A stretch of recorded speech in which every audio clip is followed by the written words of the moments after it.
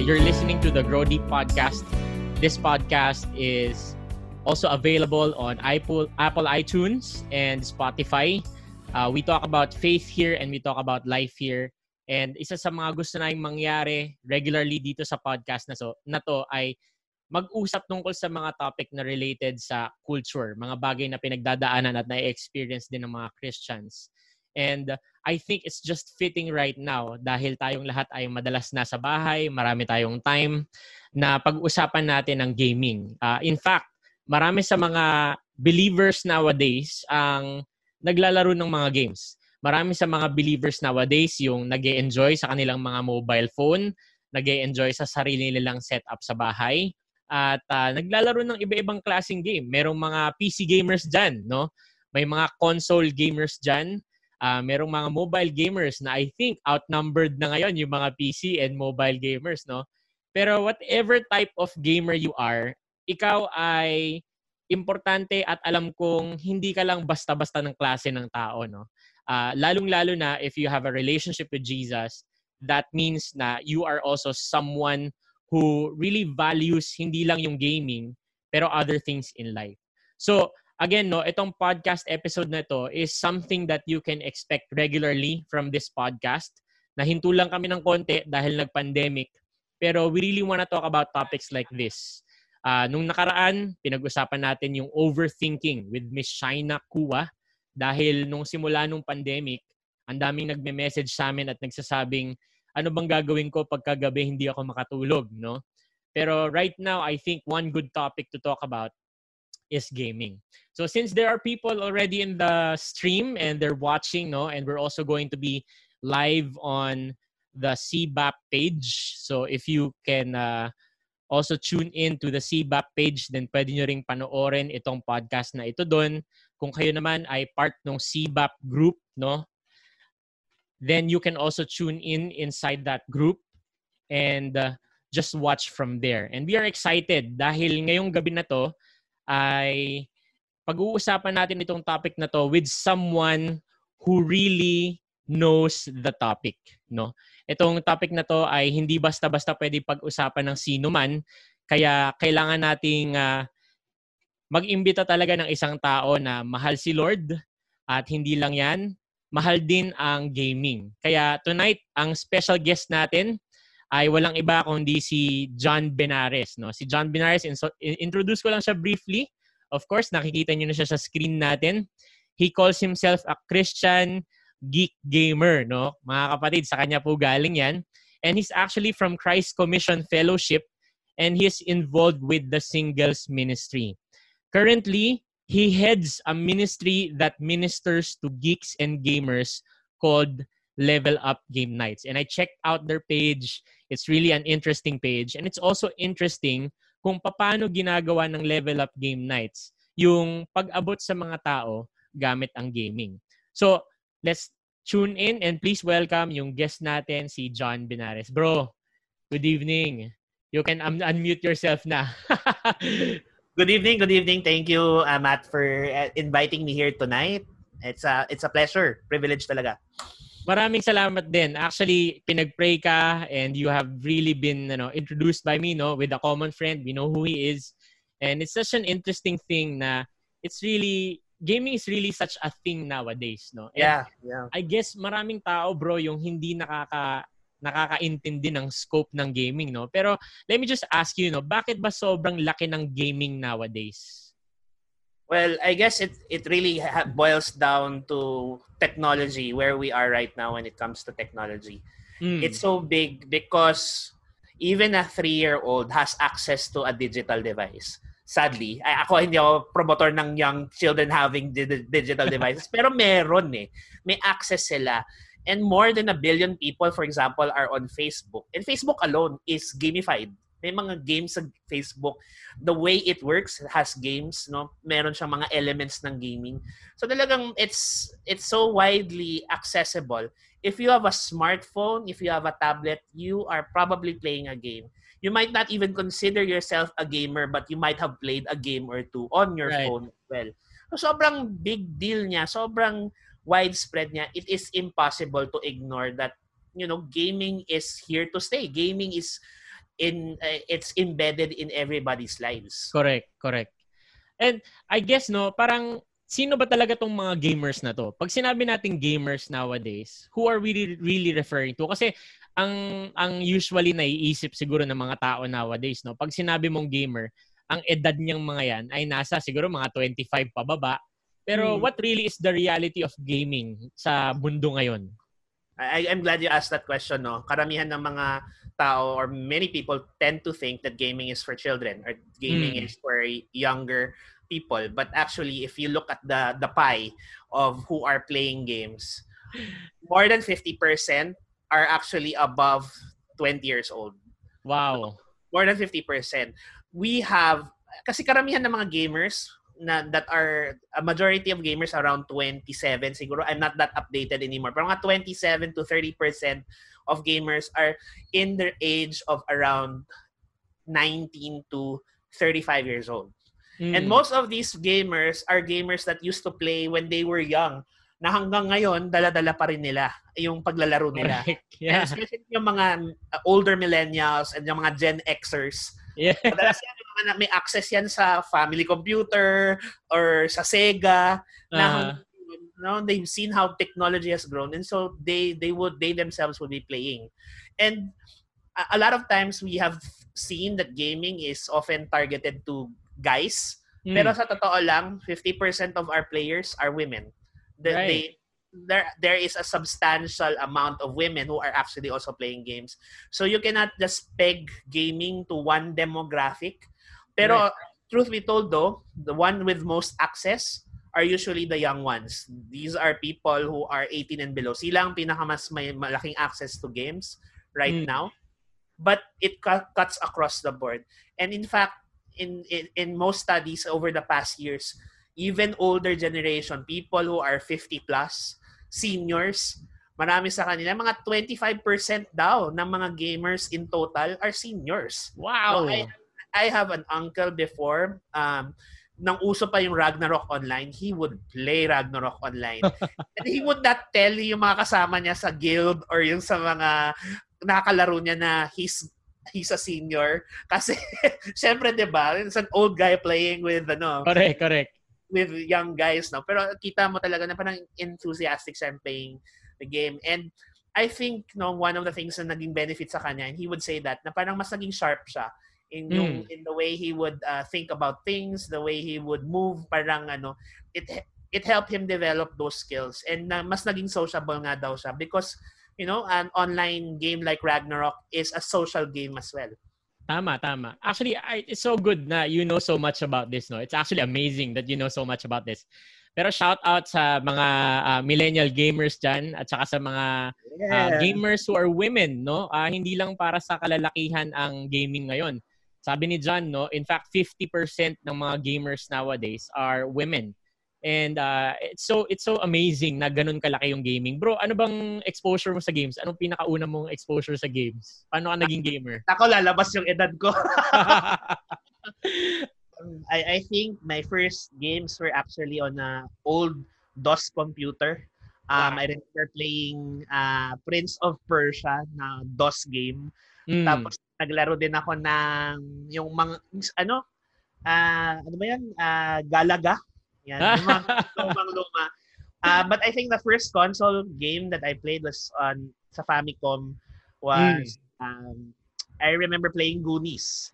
Yun. Wow. Oy, grabe. Lumang-luma talaga. Lumang mga titles. So, I have been playing console games. But I'm mostly a PC gamer talaga. Right. Truth be told, I love strategy games. So, mga RTS saka mga turn-based. So, RTS like Warcraft or Starcraft. In Red Alert. Yeah. Red Alert. Yeah, that's really one of my sinundan ko yan kahit hindi nakaganda yung yung gameplay kasi I'm a fan. Tama. Kayo guys, no, maybe sa mga listeners natin, gusto na yung malaman kung ano yung mga nilalaro nyo dati nung nag-start kayo. What game really started you becoming a gamer? Nag-start ako sa Super Mario, pare. Doon ako nagsimula. Na-experience ko lang maglaro sa PC. Actually, may laro na Cannon Fodder. Naalala ko yan dati. Ilalaro ko yan sa PC. Tapos Super Mario 3, Super Mario 2, and then PlayStation 1, dyan ako nagsimula. Naabutan ko rin yung family computer. So, alam ko yan, yung mga tennis, Galaga, kung ano-anong mga laro, no? Load Runner, mga ganyan. Pero gaming has changed so much, di ba? Yes. And we have to admit, gaming nowadays is something that you cannot ignore. You can't simply say, hindi. Kasi when it comes to gaming, there's actually a lot of people involved in it. And nowadays, there are a lot of Christians who are gaming.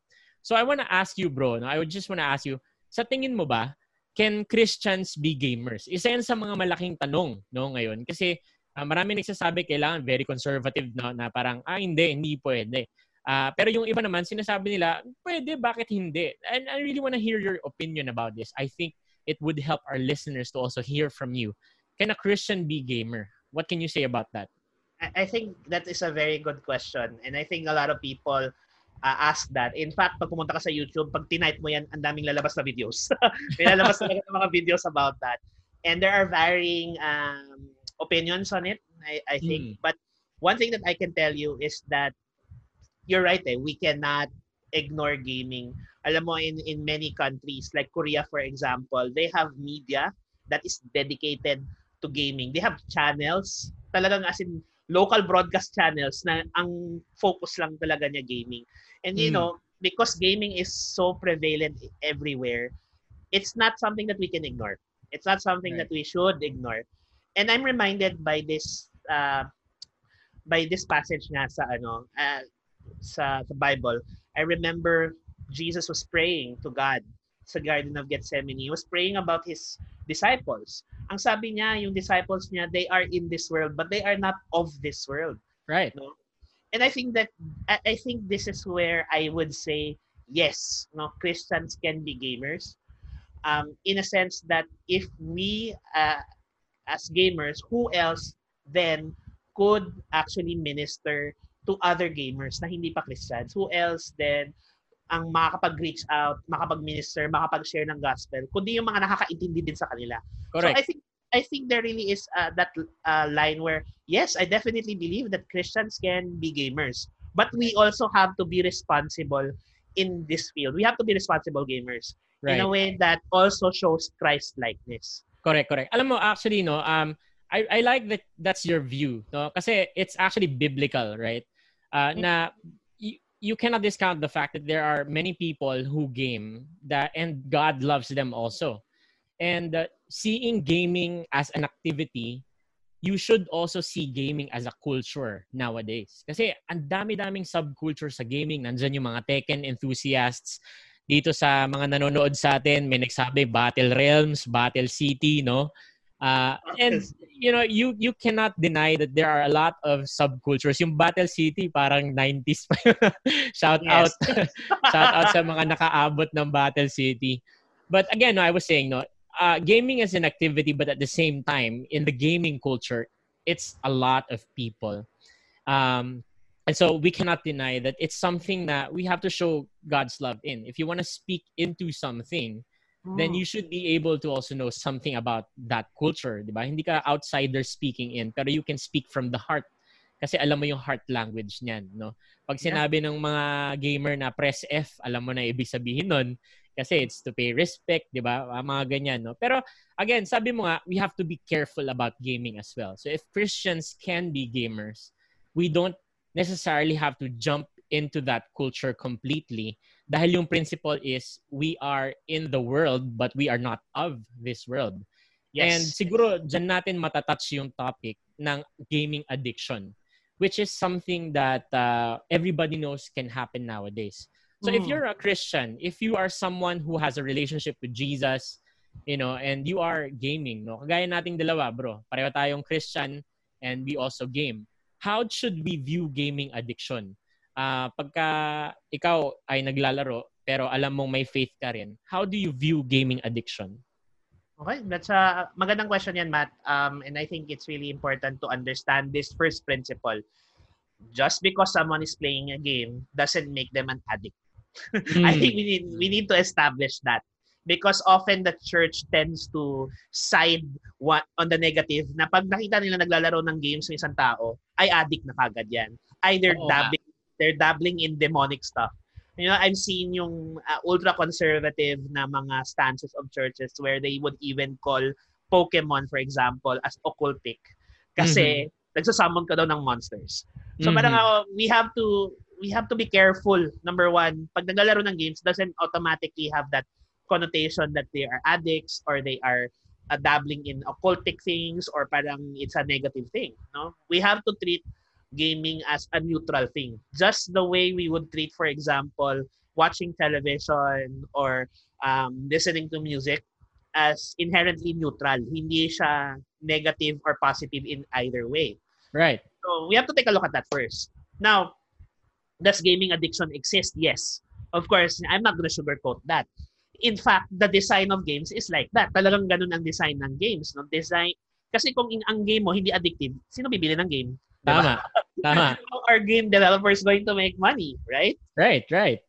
And I think one thing that we have to understand is understanding why are games addictive? Bakit ba siya, parang, why does it pull us in? Well, number one, I think I would say that because it's in the design. It's really in the design. You are game developers would actually parang let you have a taste of something good, and then as it goes along, no, parang mas it gets challenging, but it gives you like rewards. May reward system siya na parang the more that you play a game, the more you are able to win victories, you get titles, right. You get some sort of achievement, right?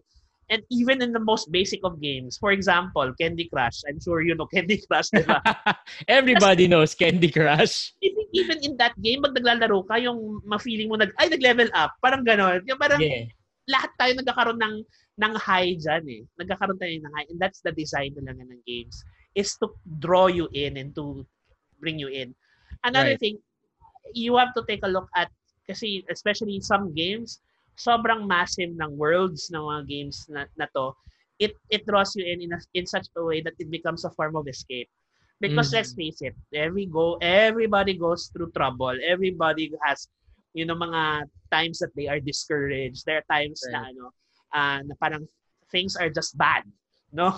Right. And people deal with those things in different ways. And then some people, they play games. And being able to go into a game and lose yourself in the game because of this massive world, because of this story, and you can anybody who you want to be, no, diba? Talagang has that element of talagang it will draw you in, it will suck you in.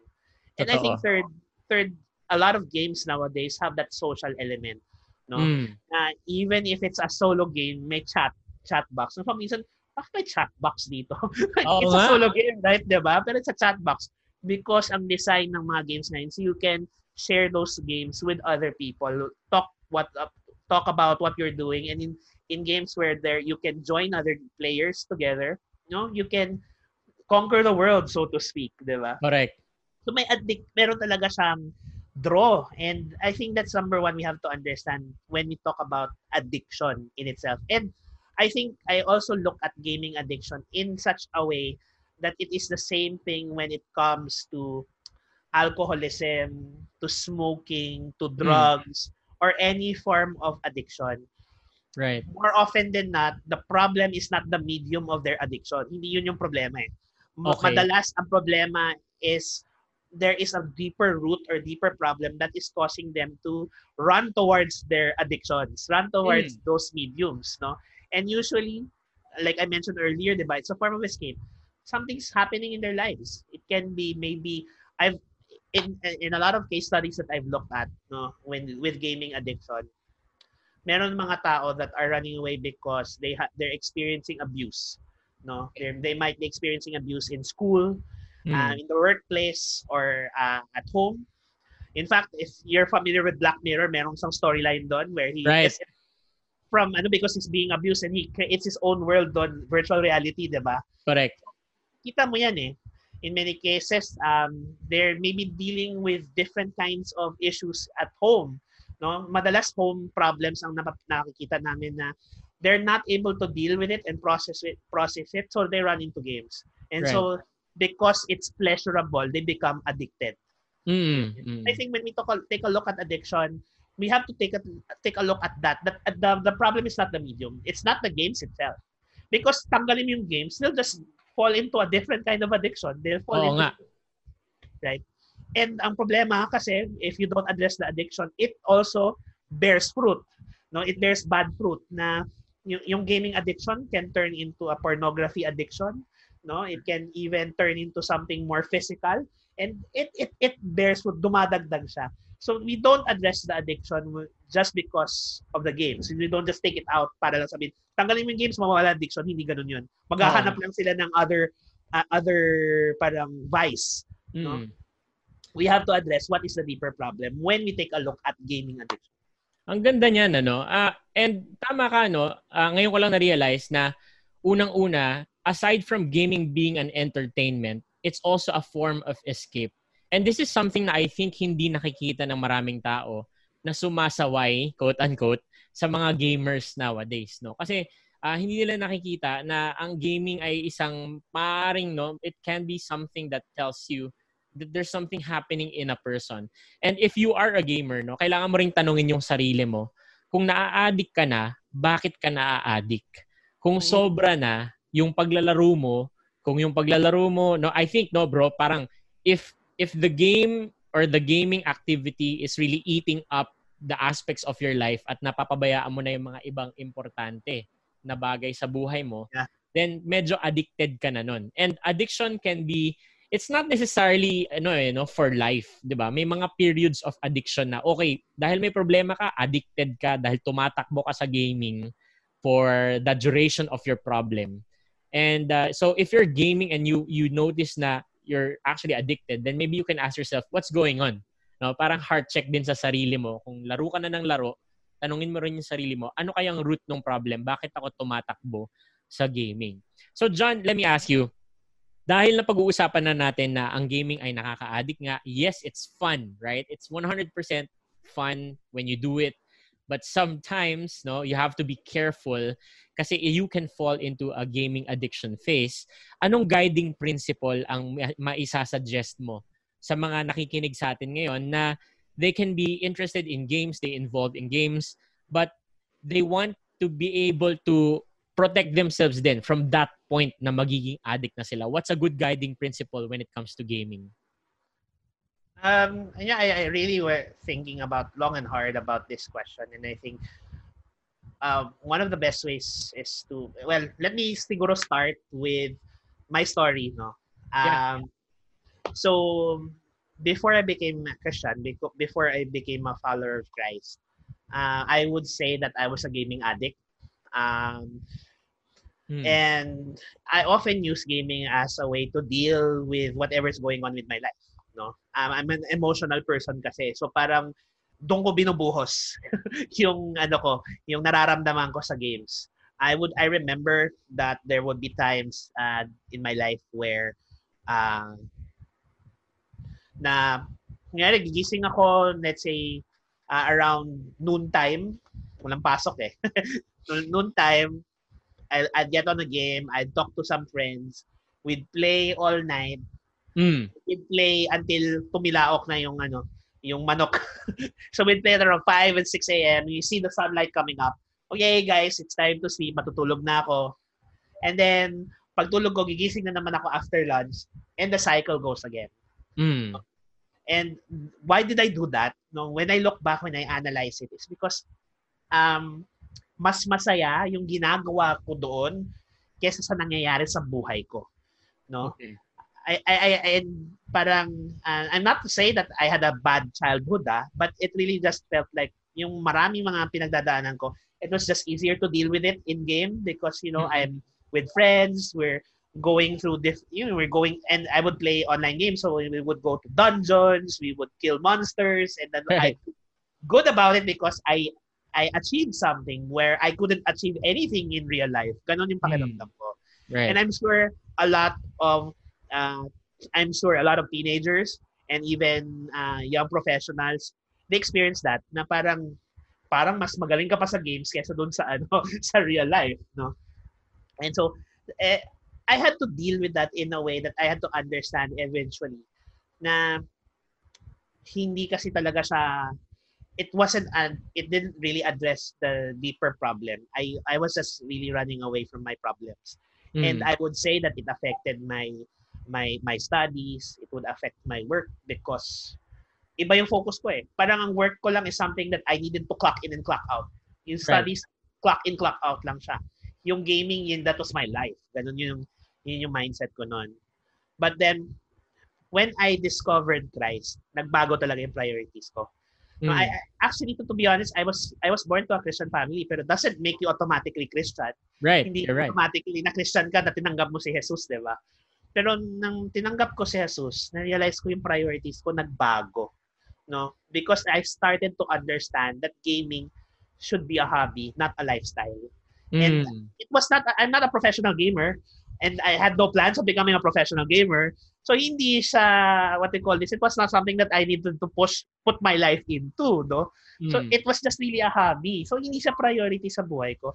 And I think number one na guiding principle that I learned is God is my number one priority. Wow. God is my number one priority.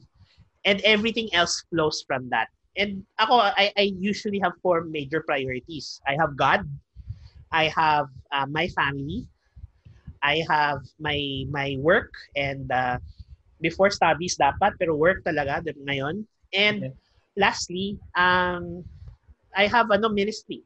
The things that I'm really involved in, those take priority over everything else. And usually in that order. No? Especially si God. Dapat si God talaga number one. No? Tama yun. But usually in that order. Yan yung list of priorities ko. So, kung ma-accomplish ko na yung 4 na yan, at may time pa ako, then I can game. That's really my point there. Then that's my pinaka-guiding principle. Then I can game. And game for my own pleasure.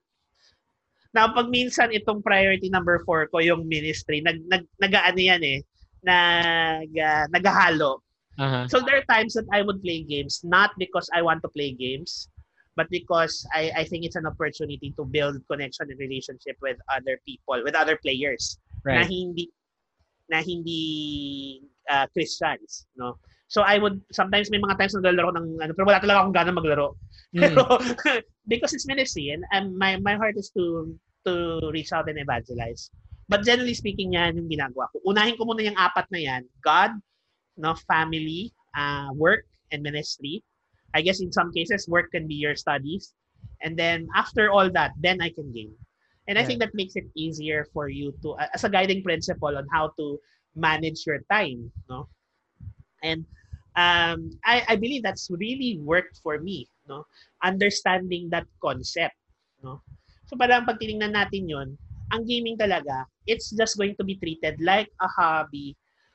Like, for example, if you are playing basketball, for example, or you are, I don't know, you listen to a lot of music or you watch a lot of Netflix videos, diba? Hindi mo naman uunahin yon dun sa family, sa work mo, or sa ministry, diba? O sabihin na natin walang ministry, kahit family, God, family, and work, hindi mo uunahin yon dun sa tatlong yon, diba? Right. But let's face it, sometimes we let our hobbies be the number one compared to everything else. And that's, I think, also another principle we have to take a look at because that means that's a red flag. It could mean that it is already an idol sa buhay natin. And this is very true when it comes to games. When the games take away time from God, take away time from your family, take away time from your work, and take away time from ministry that you committed to the Lord, which is actually connected pa rin kay God, then maybe may question na tayo doon. Question mark na siya. Red flag na siya. And I'm not saying addict na kagad, but maybe you need to reprioritize. Right. That's a beautiful principle, putting God first. And naisip ko lang nowadays, no, there are people who actually plan to become professional gamers. And this is something of a different level. No? Ako, I never dreamed of becoming a professional gamer. But when I go to schools and when I listen to young people talk about their dreams, they would really write, gusto kong maging professional gamer. And I guess yung sinabi mo na principle na God is my number one priority, if there are Christians who really plan to be professional gamers, that's also a very wise guiding principle.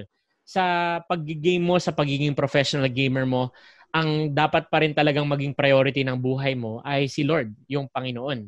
Dahil kung hindi yon, then magiging maaring ma-turn around no? Magiging delikado, bro Exactly. Thinking lang, no? Are there games na you would say really are off limits? Kasi, thinking about people nowadays, there can be Christians who really want to be professional gamers. They really want to do this for life. And there are a lot of people who game, and there are lots of ads about this. Like, pumunta ka lang sa YouTube, mag-browse ka lang sa Facebook, Instagram, wherever, makaka-come across ka ng mga ad na nagpo-promote ng games. But would you say that there are games that are totally off limits? Mga ganyan. Yeah, that's a good question because even parents ask me that. Is this game good? Is this game bad? Is it okay for me to play this game or my kids to play this game, or is it something that I should not? Very valid question yan, no? And I think we have to treat it in the way that we treat music or let's say multimedia in the same way. Because when you treat music, hindi naman lahat ng music okay. May mga okay na music, mayroong mga pangit na music. No? Ako personally, I don't listen to a lot of rap music or hip-hop because they tend to have swear words. There tends to be themes of, what do you call this? Abusing women. May mga ganon kasi na themes sa type of music. Not all, but there are. No? Yes. And I would avoid those kinds of, in the same manner sa games, may ganon din. We always have to take a look at content. What is the content of the game that you're playing and how does it affect you? And ako, number one example, and I mentioned this already, you mentioned it to me kanina, Grand Theft Auto. No? Grand Theft Auto is a game that I actually personally say to people, it's not a game that we should be playing as Christians, or even if you're not a Christian, because of the kind of lifestyle that it promotes. It promotes premarital sex. It promotes drugs, alcohol. It promotes violence. It promotes doing illegal activities. Parang, feeling ko nga parang boom, boom, boom, boom, puro mali eh. Puro mali yung lifestyles niya, pinopromote niya. And I think, garbage in, garbage out eh. Kung ano papasok sa'yo, lalabas din yan eh. Eventually.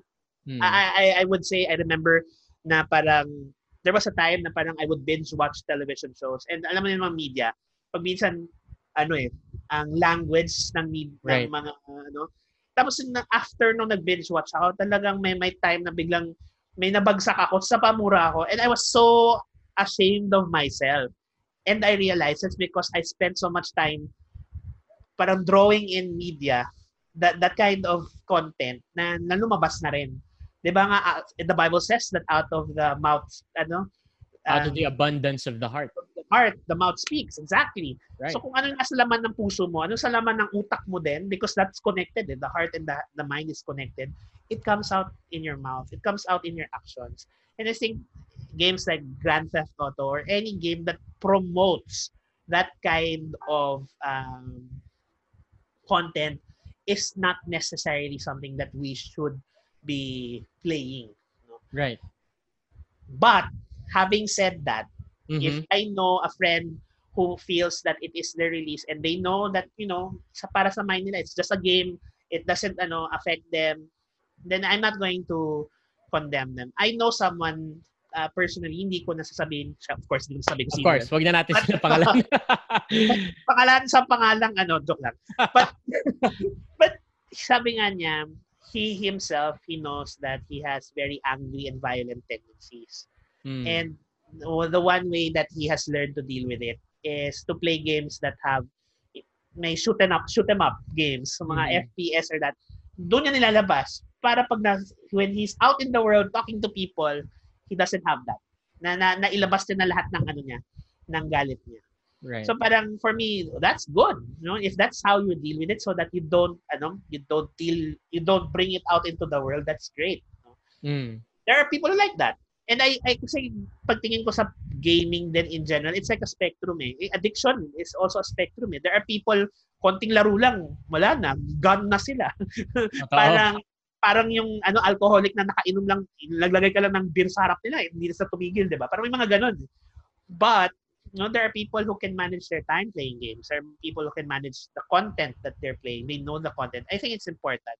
And I think ang magaling pa niyan is that, to demystify everything, we have regulatory boards in the US and Europe like ESRB and PEGI that gives ratings dun sa mga games. Ano ba yung rating ng game na to? Is it for mature audiences? Is it for teenagers? Is it for everyone? Ano ba laman niya? Meron bang violence yan? Graphic violence? Meron bang mature content? Is there sexual content, etc.? It actually details those things. A little bit of search online will show you that. Right. So, based on your own conviction, based on the Holy Spirit telling you, pag tinignan mo yung game, tinignan mo yung nakita mong information about it, I'm sure you can actually determine kung anong games ang good or not. Tama. Another thing I would also say, do not just base it on your own personal opinion. Kasi may sarili tayong biases. And I think this is where accountability is important. Now, this is where you can consult others. And I always tell people this, it's important to have a counsel of godly wisdom. Meron nga mga tao na pwede mong puntahan na may godly wisdom that can actually tell you whether something is bad or not, whether something you should pursue or not. And dapat hindi tayo maging hindi tayo ma-affected or maging emotional just because sinabi nila mali, diba? We have to be open to hear the feedback, and then based on what they say and based on your time with the Lord, you can determine that no. So I think we have been equipped by the Lord on how to have discernment on which games are good, which games are not, and based on our own personal conviction. If you are, for example, underage, you're a teenager, consult your parents. Involve your parents in that decision process. And parents, get involved in the gaming. Exactly. I think pag minsan mga parents din kasi, parang they treat the gaming as such as parang it's their activity, not mine. Right. I've seen parents who play games with their kids, and nakita ko yung bonding nila, nakita ko yung how they are closer together, di ba? It doesn't have to be a separate thing. It doesn't have to be and hindi naman sinabi ko na kailangan mo mag-spend ng as many hours as your kid is playing games, di ba? Right. But I mean, you have to be intentional. And I think this is also good even with accountabilities, no? Parang if you are in the church and you are accountable to someone who plays games, we have to know what they're getting into. Right. We have to be involved as well. Take the time to do that. I think the problem is, ito yung culture na I'm seeing now in the US that it's being addressed because like churches like Life Church, no, they have a gaming channel on Facebook, and like, wow, okay. And you have a pastor who streams live games on Twitch and has live Sunday services or parang church services, no? Because they're becoming more open about this and knowing that they have an audience in gaming that is not normally touched by the regular church. And this is something that we have to bring it here in Asia. I mean, in the Philippines, I think, not just in the Philippines, I mean a lot of Asian countries and cultures tend to look down, especially in the church, tend to look down on gaming. So kailangan talagang maging involved tayo. We need to understand what this is all about. And I'm not saying no, lahat tayo maging gamer, ha. Pero we have to have an open mind when it comes to gaming. And I think it's really important because honestly, God has equipped us. God has given us the wisdom, and it is it's such a shame if we cannot also be proper stewards of these things that God has given us. Right. I agree with you. Bro, beautiful. Ang ganda ng mga sinabi mo. And it's such a good thought na God did not leave us in the dark in terms of discerning yung mga ganitong bagay. Dahil totally, there are principles in the Bible that apply to things such as gaming. Bago ko pumunta dun sa last question natin for tonight, maybe our listeners have questions themselves. Guys, kung may question kayo, you can just type in your question and we'll try to answer it if we have time later. But I was just guessing, no, baka may mga nakikinig sa atin na may kakilalang gamer. Baka they're thinking about someone in particular na napapansin nila they want to reach out to, they want to build a relationship with. And maybe there are young people and maybe there are also older people who just look for suggestions. Paano ba pwedeng mag-maintain ng balanced life o kaya ng healthy use of life? No? Hindi lang time yung life mo. Yung balanced life and healthy use of life in terms of being a gamer and a Christ follower at the same time. Anong suggestion mo dyan, John? I think number one talaga is as a Christian, if you are a gamer and you're a Christian, then I think it's really important to share it with other people, to share your gaming with other people, because the Bible is very clear, Scripture is very clear that we are to continue to assemble together, that we are to spur one another love and good deeds. And I think if you think, and let's face it, we are gaming kasi is really a channel or a platform that there can be addiction, there can be abuse, there can be idolatry. I'm not saying that it's all like that. If Right. I'm a gamer, of course, diba? Yeah. But if you know these things, then you need to be accountable to someone. You need to be able to share it with someone. And I think that's number one, napaka-importante. May accountability ka when it comes to gaming, when it comes to these hobbies. Because those who are accountable to you will also steer you back to Christ, steer you back to Christ, and point you back to Him. And so, we need that. We definitely need that. Ako personally, I really appreciate it na yung discipler ko, my mentor, he would from time to time ask me, kamusta gaming ko? And I really appreciate that kasi it gives me a heart check because I wouldn't ask that myself. Hindi ko tatanong sa sarili ko, kamusta gaming ko? Kamusta ang hours ko sa gaming, di ba? Parang hindi ko iniisip yun No, I just game. But yeah, it's a good way to and it's not just your mentors, it can be your friends, your accountability partners, people in the church. No, because when they know what you're doing, when it is out in the open, the sin is less likely. The temptation is less likely because there are people who will bring you back. No? Correct. So I think that's important. Ako personally, what I do is I schedule my time sa gaming. If I believe that I have done all the things that are my priority and I still have time, i-schedule ko yan. And I tend to put time limits on my gaming. 1 to 2 hours, 3 hours, alam mo yun, mahaba na ngayon 3 hours para sa akin lately. Honestly, I don't have that much time because I spend a lot of time in doing a lot of other things. So, if for me to be able to game, for example, even 1 hour a day is a lot for me nowadays. But the guiding principle is there. If you can schedule your time, because it's important to be able to relax naman talaga, to have some time for yourself to just enjoy. And it's if you're a gamer, that's your thing, then do it. If you are an athlete, you're a sports buff, play basketball, play whatever, ganon. Pero it should be always in moderation. Right. We have to avoid idolatry. Ako personally, pag minsan naglalagay ako ng timer. Para lang makita ko sa pag minsan, when I get into a game, honestly, there are times I get into a game, I don't even notice the time. Tapos, I sucks. Ang tagal ko na pala naglalaro. Stop. So, parang pag may timer ko, at least nakikita ko, di ba? Nag-a-alarm sa akin. I sometimes even tell some people, can you message me or whatnot? Para lang ma-remind ako.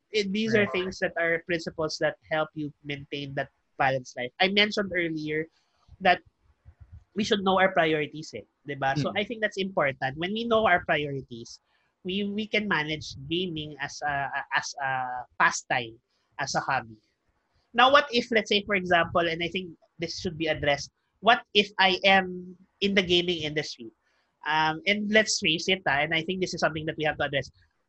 There is a gaming industry. You can either be a professional gamer or you can be in, let's say, media that is involved in gaming. Right. What then? Ang hirap i-separate yung work from pastime, diba? What then? I think this is where mas importante talaga na you have to treat then yung time mo as work. Kung ano yan, work yan. What do I mean by that? Professional athletes, they spend time exercising, they spend time practicing, and then of course the actual mga games nila. That is all scheduled. Lahat yan, nakaschedule yan. And they cannot go beyond that kasi kailangan pa rin yung sleep. Importante guys yung sleep pa. Matulog kayo. Kailangan matulog. Now, if anything, so just because may time ka pa pero gagawin mo na lang 5 hours yung tulog, bumali pa rin yan. Tama. But di ba athletes, that's the same principle. So if you are a professional gamer, then, that's work. Work, you have to be excellent at work. And it is for the glory of God, di ba? Amen. And in the way that I've seen athletes, no?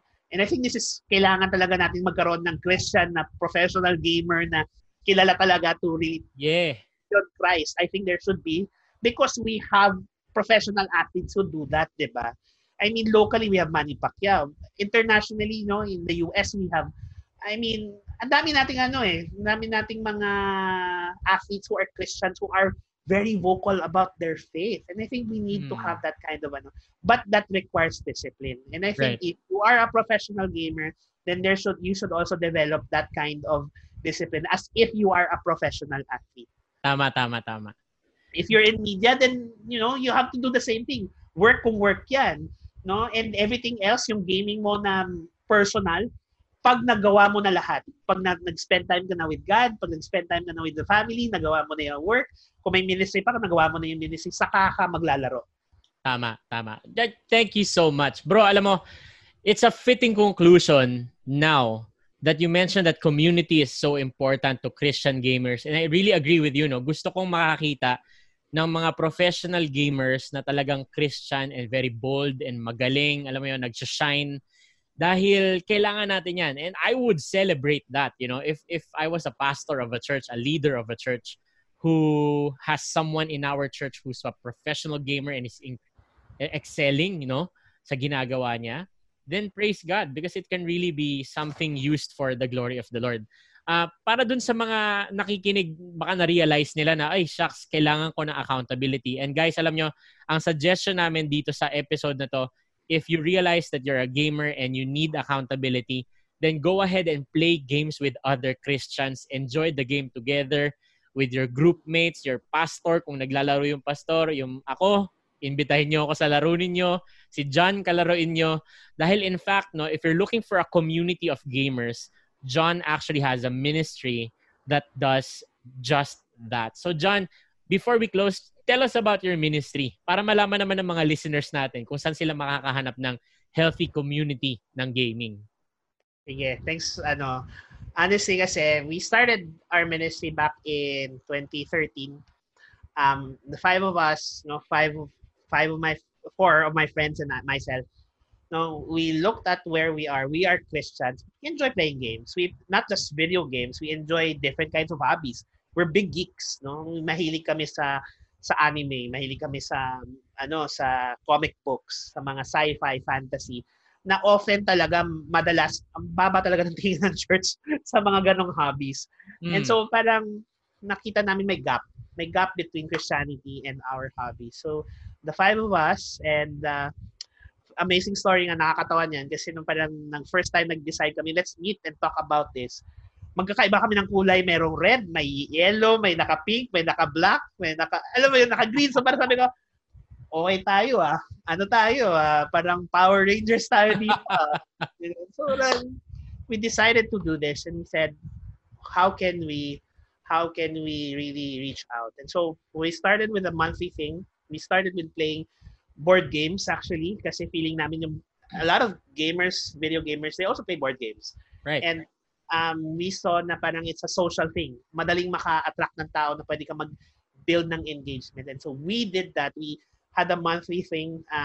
Every month, we would meet up and we would even have short devotions, mga 10 to 15 minutes to discuss about topics that is mainstream geek culture. Tapos i-translate namin into the gospel or i-connect namin to Christianity. I remember talking about Wonder Woman ng film dati. So may line kasi doon na sinabi parang it's not about who we are. It's about what we believe in. And I believe in love. So kinonect ko yun. Kinonect ko yan with how it's not about us, it's not about who we are, but about what we believe in. And if we believe in Christ, that's love. That's right. It's love. And He has saved us regardless of who we are. Come So, on, ginamit bro. ko yun ng ganun. So, nakita ko na talagang it becomes mas madaling maintindihan in their context. 'Di ba? Mas maintindihan nila yung gospel in a way that is clear to them. And so that's what we've been doing. And especially now na with uh, the ongoing situation where everybody's just at home. So what we did was let's do it online. Let's meet every other week. Let's talk about let's play games and let's talk about Christ. Let's talk about how we can So yun, I think yun ang idea namin is we want to connect Christianity to these people na hindi nila kilala si Christ, na often ang pakiramdam nila sa church is that the church is condemning them, the church is treating them like outcasts. And in fact, in many cases, I have a lot of friends who would think that they're too intelligent for religion. No, so parang, and they would even laugh at the idea that a gamer or a geek like me would be a Christian because hindi nagko-connect sa utak nila yon. And so yun yung thing na gusto naming mabasag. Yun yung gusto naming i-break, and we want to introduce Christianity in a way that is fun, in a way that God, Christ is not the ultimate killjoy. Instead, actually, He is the ultimate, the ultimate fun. The ultimate joy is found in Christ. Diba? Yun yung gusto naming ipakita sa mundo, that we're not boring people, no? We're Christians, but we're gamers too. And I'm nag-enjoy ako na I'm seeing more and more Christians who are parang being more open about their hobbies, their nila. And so we do this, and in fact medyo we're in the kasi medyo pangit yung equipment namin, but we're trying to live stream our game time, our what do you call this, yung mga devotions namin. And we actually have our own Discord server where people can just jump in and listen. Go. And actually yung recent na event sa Singapore, na they na promote sa Indigenous Hack, sobrang we are seeing that there really is a need. May community of gamers who are looking for a need, because many, like na mga testimony nila, may mga gamers sila na tinago nila yung pagiging gamer nila because they were afraid about how the church will view them. And we have to break that, and we have to build that community. Here we are Christians, we are gamers, we are espousing responsible gaming, and here we want to reach out to others who don't know Christ yet, because at the end of the day, it's all about Christ. And so yun ang na idea namin. So you join us, we are a community of gamers, and we actually are open to absorbing people into small groups, because our small groups are accountability. That's our discipleship, then mentoring, so that they can also grow if they have spiritual questions, And it doesn't matter whether you are already a Christian or not. It's open to everybody. Thank you so much. If you wanna check out, guys, yung ministry nila, John, yung page nila sa Facebook is Level Up Game Nights. We'll post them on our podcast page para you can check out their page. They can tell you about their Discord server. And if you're looking for a community of people who enjoy gaming as much as you do and who wants to be responsible in gaming at the same time to live out yung Christianity sa gaming, then you can check out their page. And we'd be happy to connect with you there. John, thank you so much for being in our episode. And I'm so happy and blessed that you shared your wisdom. And I just really want to appreciate you, bro. And God bless your ministry.